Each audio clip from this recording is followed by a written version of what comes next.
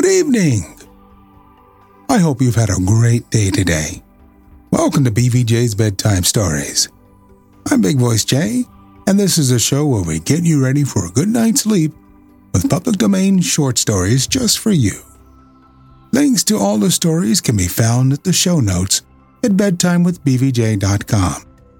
And if you'd like to support the show, there's a Buy Me a Coffee link on every page and post. Tonight, we continue our story, The Wizard of Oz by L. Frank Baum. Once more in the same year the Viking went forth, though the storms of autumn had already commenced to roar. He went with his warriors to the coast of Britain. He said that it was but an excursion of pleasure across the water, so his wife remained at home with the little girl. After a while, it is quite certain the foster mother began to love the poor frog, with its gentle eyes and its deep sighs, even better than the little beauty who bit and fought with all around her. The heavy, damp mists of autumn, which destroy the leaves of the wood, had already fallen upon forest and heath. Feathers of plucked birds, as they call the snow, flew about in thick showers, and winter was coming. The sparrows took possession of the stork's nest, and conversed about the absent owners in their own fashion. And they, the stork pair and all their young ones, where were they staying now? The storks might have been found in the land of Egypt, where the sun's rays shone forth bright and warm, as it does here at midsummer. Tamarinds and acacias were in full bloom all over the country. The crescent of Mahomet glittered brightly from the cupolas of the mosques, and on the slender pinnacles sat many of the storks, resting after their long journey.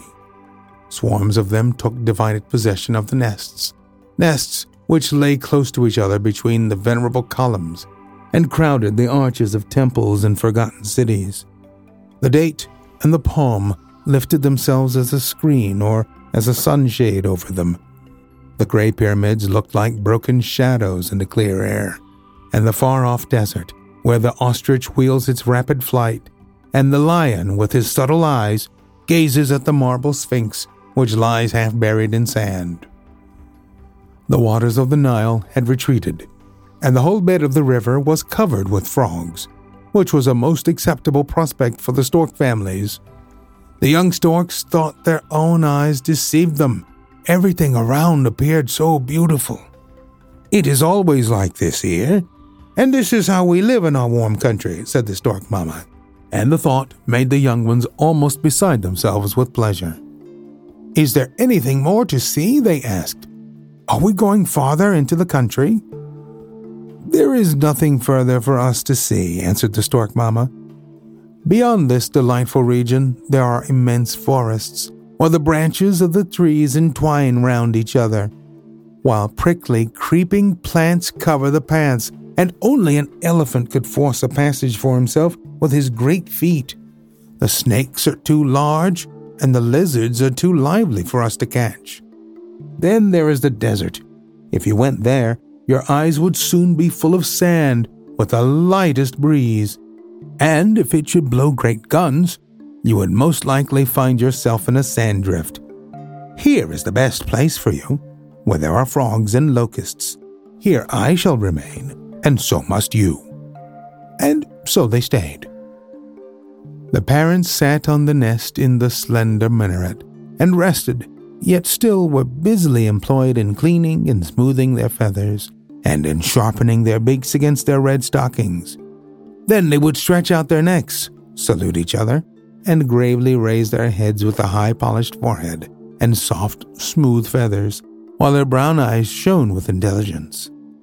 The female young ones strutted about amid the moist rushes, glancing at the other young storks and making acquaintances, and swallowing a frog at every third step, or tossing a little snake about with their beaks, in a way they considered very becoming, and besides, it tasted very good. The young male storks soon began to quarrel. They struck at each other with their wings, and pecked with their beaks till the blood came. And in this manner many of the young ladies and gentlemen were betrothed to each other. It was, of course, what they wanted, and indeed what they lived for. Then they returned to a nest, and there the quarreling began afresh. For in hot countries, people are almost all violent and passionate. But for all that it was pleasant, especially for the old people, who watched them with great joy. All that the young ones did suited them. Every day there was sunshine here, plenty to eat, and nothing to think of but pleasure. But in the rich castle of their Egyptian host, as they called him, there was not to be found. The rich and mighty lord of the castle lay on his couch, in the midst of the great hall, with its many-colored walls, looking like the center of a great tulip. But he was stiff and powerless in all his limbs, and lay stretched out like a mummy. His family and servants stood round him. He was not dead, although he could scarcely be said to live. The healing moorflower from the north, which was to have been found and brought to him by her who loved him so well, had not arrived. His young and beautiful daughter, who, in swan's plumage, had flown over land and seas to the distant north, had never returned.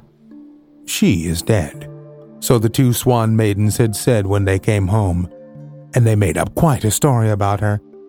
And this is what they told. "We three flew away together through the air," said they. "A hunter caught sight of us and shot at us with an arrow. The arrow struck our young friend and sister, and slowly singing her farewell song, she sank down, a dying swan, into the forest lake.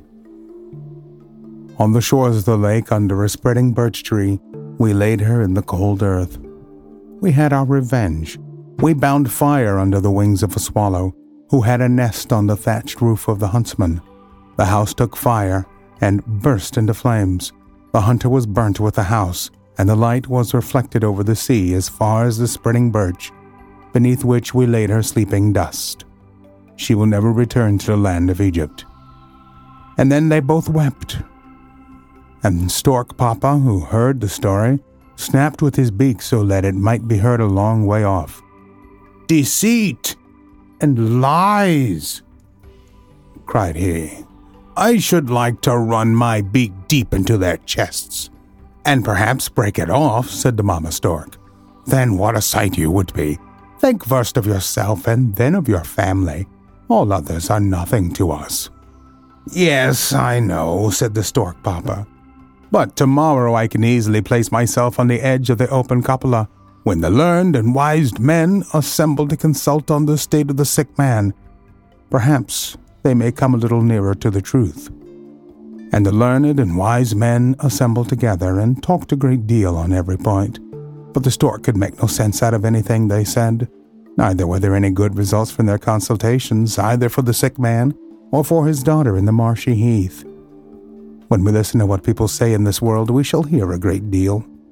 But it is an advantage to know what has been said and done before. When we listen to a conversation, the stork did, and we know at least as much as he, the stork. Love is a life-giver. The highest love produces the highest life. Only through love can the sick man be cured.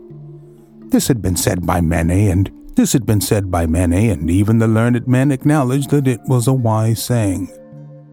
"What a beautiful thought!" exclaimed the Papa Stork immediately. "I don't quite understand it," said the Mama Stork, when her husband repeated it. "However, it is not my fault, but the fault of the thought, whatever it may be. I have something else to think of." Now the learned man had spoken also of love between this one and that one, of the difference of the love which we have for our neighbor, to the love that exists between parents and children, of the love of the plant for the light, and how the germ springs forth when the sunbeam kisses the ground. All these things were so elaborately and learnedly explained that it was impossible for Stork Papa to follow it, much less to talk about it. His thoughts on the subject quite weighed him down. He stood the whole of the following day on one leg, with half-shut eyes, thinking deeply. So much learning was quite a heavy weight for him to carry. One thing, however, the Papa Stork could understand. Everyone, high and low, had from their inmost hearts expressed their opinion that it was a great misfortune for so many thousands of people, the whole country indeed, to have this man so sick, with no hopes of his recovery. And what joy and blessing it would spread around if he could by any means be cured. But where bloomed the flower that could bring him health? They had searched for it everywhere, in learned writings, in the shining stars, in the weather and wind. Inquiries had been made in every byway that could be thought of, until at last a wise and learned man has asserted, as we have been already told, that love, the life-giver, could alone give new life to a father. And in saying this, they had overdone it, and had said more than they understood themselves. They repeated it, and wrote it down as a recipe. Love is a life-giver. But how could such a recipe be prepared? That was a difficulty they would not overcome. At last it was decided that help could only come from the princess herself, whose whole soul was wrapped up in her father, especially as a plan had been adopted by her to enable her to obtain a remedy. More than a year had passed since the princess had set out at night, when the light of the young moon was soon lost beneath the horizon. She had gone to the marble sphinx in the desert, shaking the sand from her sandals, and then passed through the long passage which leads to the center of one of the great pyramids, where the mighty kings of antiquity, surrounded with pomp and splendor, lie veiled in the form of mummies. She had been told by the wise man that if she laid her head on the breast of one of them, from the head she would learn where to find life and recovery for her father. She had performed all this, and in a dream had learnt that she must bring home to her father the lotus flower, which grows in the deep sea, near the moors and heath in the Danish land. The very place and situation had been pointed out to her, and she was told that the flower would restore her father to health and strength. And therefore, she had gone forth from the land of Egypt, flying over to the open marsh and the wild moor in the plumage of a swan.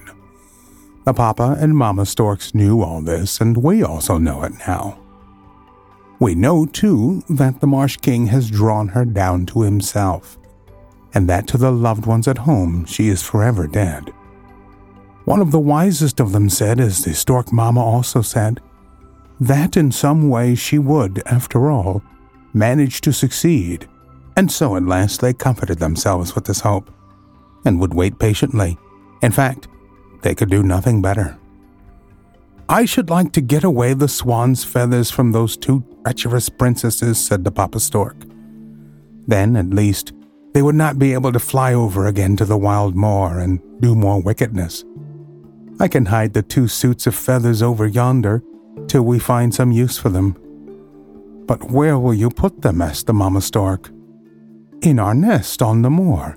I and the young ones will carry them by turns during our flight across, and as we return, should they prove too heavy for us, we shall be sure to find plenty of places on the way in which we can conceal them till our next journey. Certainly 1 suit of swan's feathers would be enough for the princess, but 2 are always better. In those northern countries, no one can have too many traveling wrappers. No one will thank you for it, said Stork Mama. But you are master, and excepting at breeding time, I have nothing to say.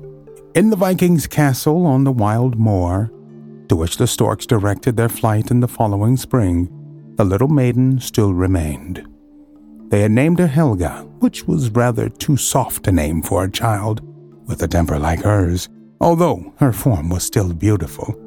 Every month this temper showed itself in sharper outlines, and in the course of years, while the storks still made the same journeys in autumn to the hill and in spring to the moors, the child grew to be almost a woman, and before anyone seemed aware of it, she was a wonderfully beautiful maiden of 16. The casket was splendid, but the contents were worthless. She was indeed wild and savage, even in those hard, uncultivated times. It was a pleasure to her to splash about with her white hands in the warm blood of the horse which had been slain for sacrifice. In one of her wild moods, she bit off the head of the black cock, which the priest was about to slay for the sacrifice. To her foster father she said one day, If thine enemy were to pull down thine house about thine ears,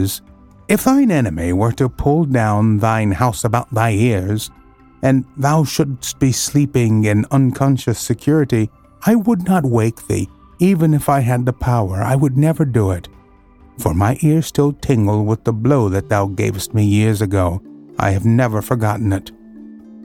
But the Viking treated her words as a joke. He was, like everyone else, bewitched with her beauty, and knew nothing of the change in the form and temper of Helga at night. Without a saddle, she would sit on a horse as if she were a part of it, while it rushed along at full speed, nor would she spring from its back, even when it quarreled with other horses and bit them. She would often leap from the high shore into the sea with all her clothes on, and swim to meet the Viking when his boat was steering home towards the shore. She once cut off a long lock of her beautiful hair and twisted it into a string for her bow. "If a thing is to be done well," said she, "I must do it myself." The Viking's wife was, for the time in which she lived, a woman of strong character and will. But compared to her daughter, she was a gentle, timid woman, and she knew that a wicked sorcerer had the terrible child in his power. It was sometimes as if Helga acted from sheer wickedness, for often when her mother stood on the threshold of the door or stepped into the yard, she would seat herself on the brink of the well, wave her arms and legs in the air, and suddenly fall right in. Here she was able, from her frog nature, to dip and dive about in the water of the deep well, until at last she would climb forth like a cat and come back into the hall dripping with water, so that the green leaves that were strewed on the floor were whirled round and carried away by the streams that flowed from her. But there was one time of the day which placed a check upon Helga. It was the evening twilight. When this hour arrived, she became quiet and thoughtful, and allowed herself to be advised and led. Then also a secret feeling seemed to draw her towards her mother. And as usual, when the sun set, and the transformation took place, both in body and mind, inwards and outwards, she would remain quiet and mournful, with her form shrunk together in the shape of a frog. Her body was much larger than those animals ever are, and on this account it was much more hideous in appearance, for she looked like a wretched dwarf, with a frog's head and webbed fingers. Her eyes had a most piteous expression. She was without a voice, excepting a hollow, croaking sound, like the smothered sobs of a dreaming child. Then the Viking's wife took her on her lap, and forgot the ugly form, as she looked into the mournful eyes, and often said, "I could wish that thou wouldst always remain my dumb frog child, for thou art too terrible when thou art clothed in a form of beauty." And the Viking woman wrote runic characters against sorcery and spells of sickness, and threw them over the wretched child, but they did no good.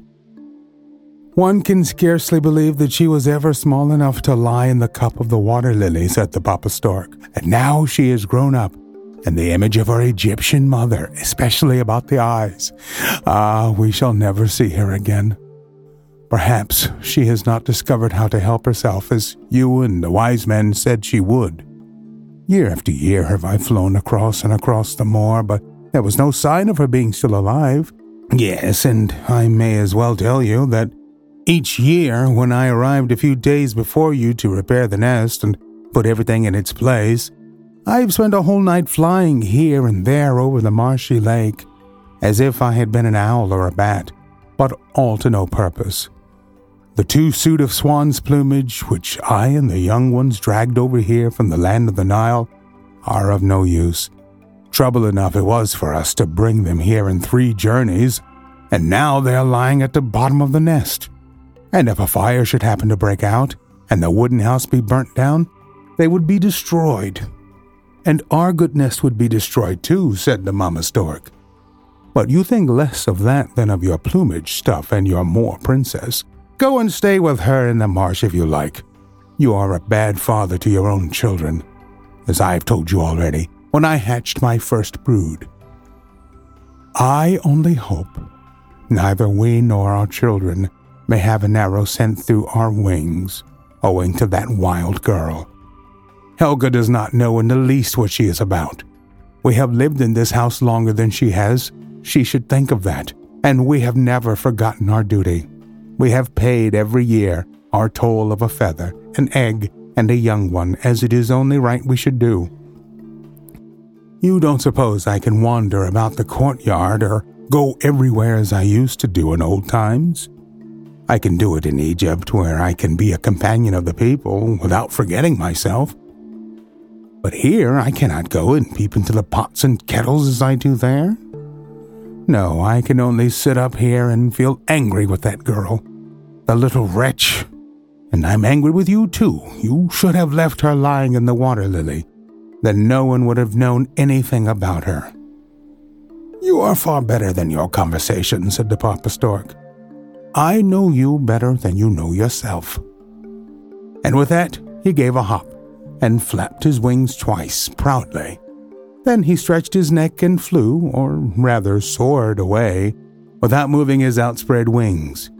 He went on for some distance, and then he gave a great flap with his wings, and flew on his course at a rapid rate, his head and neck bending proudly before him, while the sun's rays fell on his glossy plumage. He is the handsomest of them all, said the Mama Stork as she watched him, but I won't tell him so.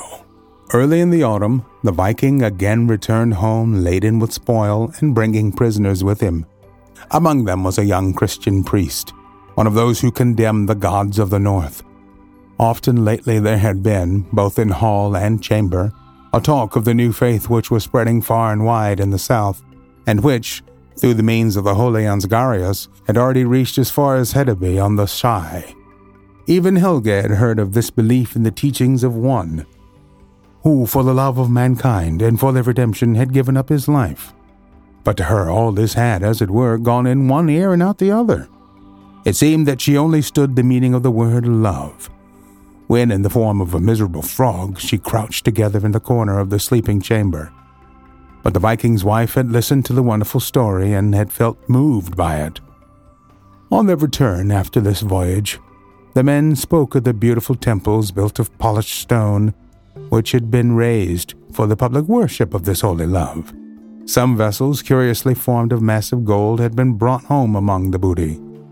There was a peculiar fragrance about them all, for they were incense vessels, which had been swung before the altars in the temples by the priests. In the deep stony cellars of the castle, the young priest was immured, and his hands and feet tied together with strips of bark. The Viking's wife considered him as beautiful as Balder, and his distress raised her pity. But Helga said he ought to have ropes fastened to his heels and be tied to the tails of wild animals. I would let the dogs loose after him, she said, over the moor and across the heath. Hurrah! That would be a spectacle for the gods, and better still to follow in its course. But the Viking would not allow him to die such a death as that, especially as he was the disowned and despiser of the high gods. In a few days he had decided to have him offered as a sacrifice on the bloodstone in the grove. For the first time a man was to be sacrificed here. Helga begged to be allowed to sprinkle the assembled people with the blood of the priest. She sharpened her glittering knife, and when one of the great, savage dogs who were running about the Viking's castle in great numbers sprang towards her, she thrust the knife into his side, merely, as she said, to prove its sharpness. The Viking's wife looked at the wild, badly disposed girl with great sorrow, and when night came on and her daughter's beautiful form and disposition were changed, she spoke in eloquent words to Helga of the sorrow and deep grief that was in her heart. The ugly frog in its monstrous shape stood before her and raised its brown, mournful eyes to her face, listening to her words and seeming to understand them with the intelligence of a human being.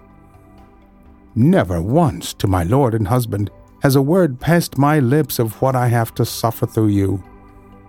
My heart is full of grief about you, said the Viking's wife. The love of a mother is greater and more powerful than I ever imagined. But love never entered thy heart. It is cold and clammy, like the plants on the moor. Then the miserable form trembled. It was as if those words had touched an invisible bond between body and soul, for great tears stood in the eyes. A bitter time will come for thee at last, continued the Viking's wife, and it will be terrible for me too. It had been better for thee if thou hadst been left on the high road, or the cold night wind to lull thee to sleep.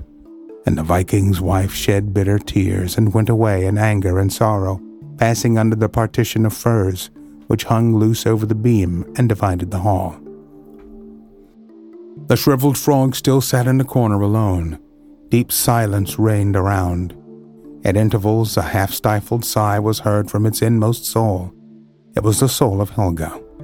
It seemed in pain, as if a new life were arising in her heart.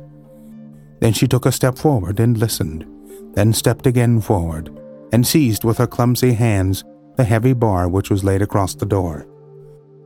Gently, and with much trouble, she pushed back the bar, as silently lifted the latch, and then took up the glimmering lamp which stood in the antechamber of the hall. It seemed as if a stronger will than her own gave her strength. She removed the iron bolt from the closed cellar door and slipped into the prisoner. He was slumbering. She touched him with her cold, moist hand, and as he awoke and caught sight of the hideous form, he shuddered as if he beheld a wicked apparition. She drew her knife, cut through the bonds which confined his hands and feet, and beckoned for him to follow her. He uttered some holy names and made the sign of the cross, while the form maintained motionless by his side. We'll continue our story on our next episode. I want to remind you that we're always looking for great stories like this one to feature on the show. Send your suggestions to bigvoicej@gmail.com. We've got a YouTube channel full of stories from the show. Go to tiny.cc/BVJBedtime. Don't forget to leave us a review on Apple Podcasts. It helps to spread the word that we're putting people to sleep every single night. And if you'd like to support the show, there's a Buy Me a Coffee link on every page and post. Thank you so much for listening. Good night. Diamond Club hopes you have enjoyed this program.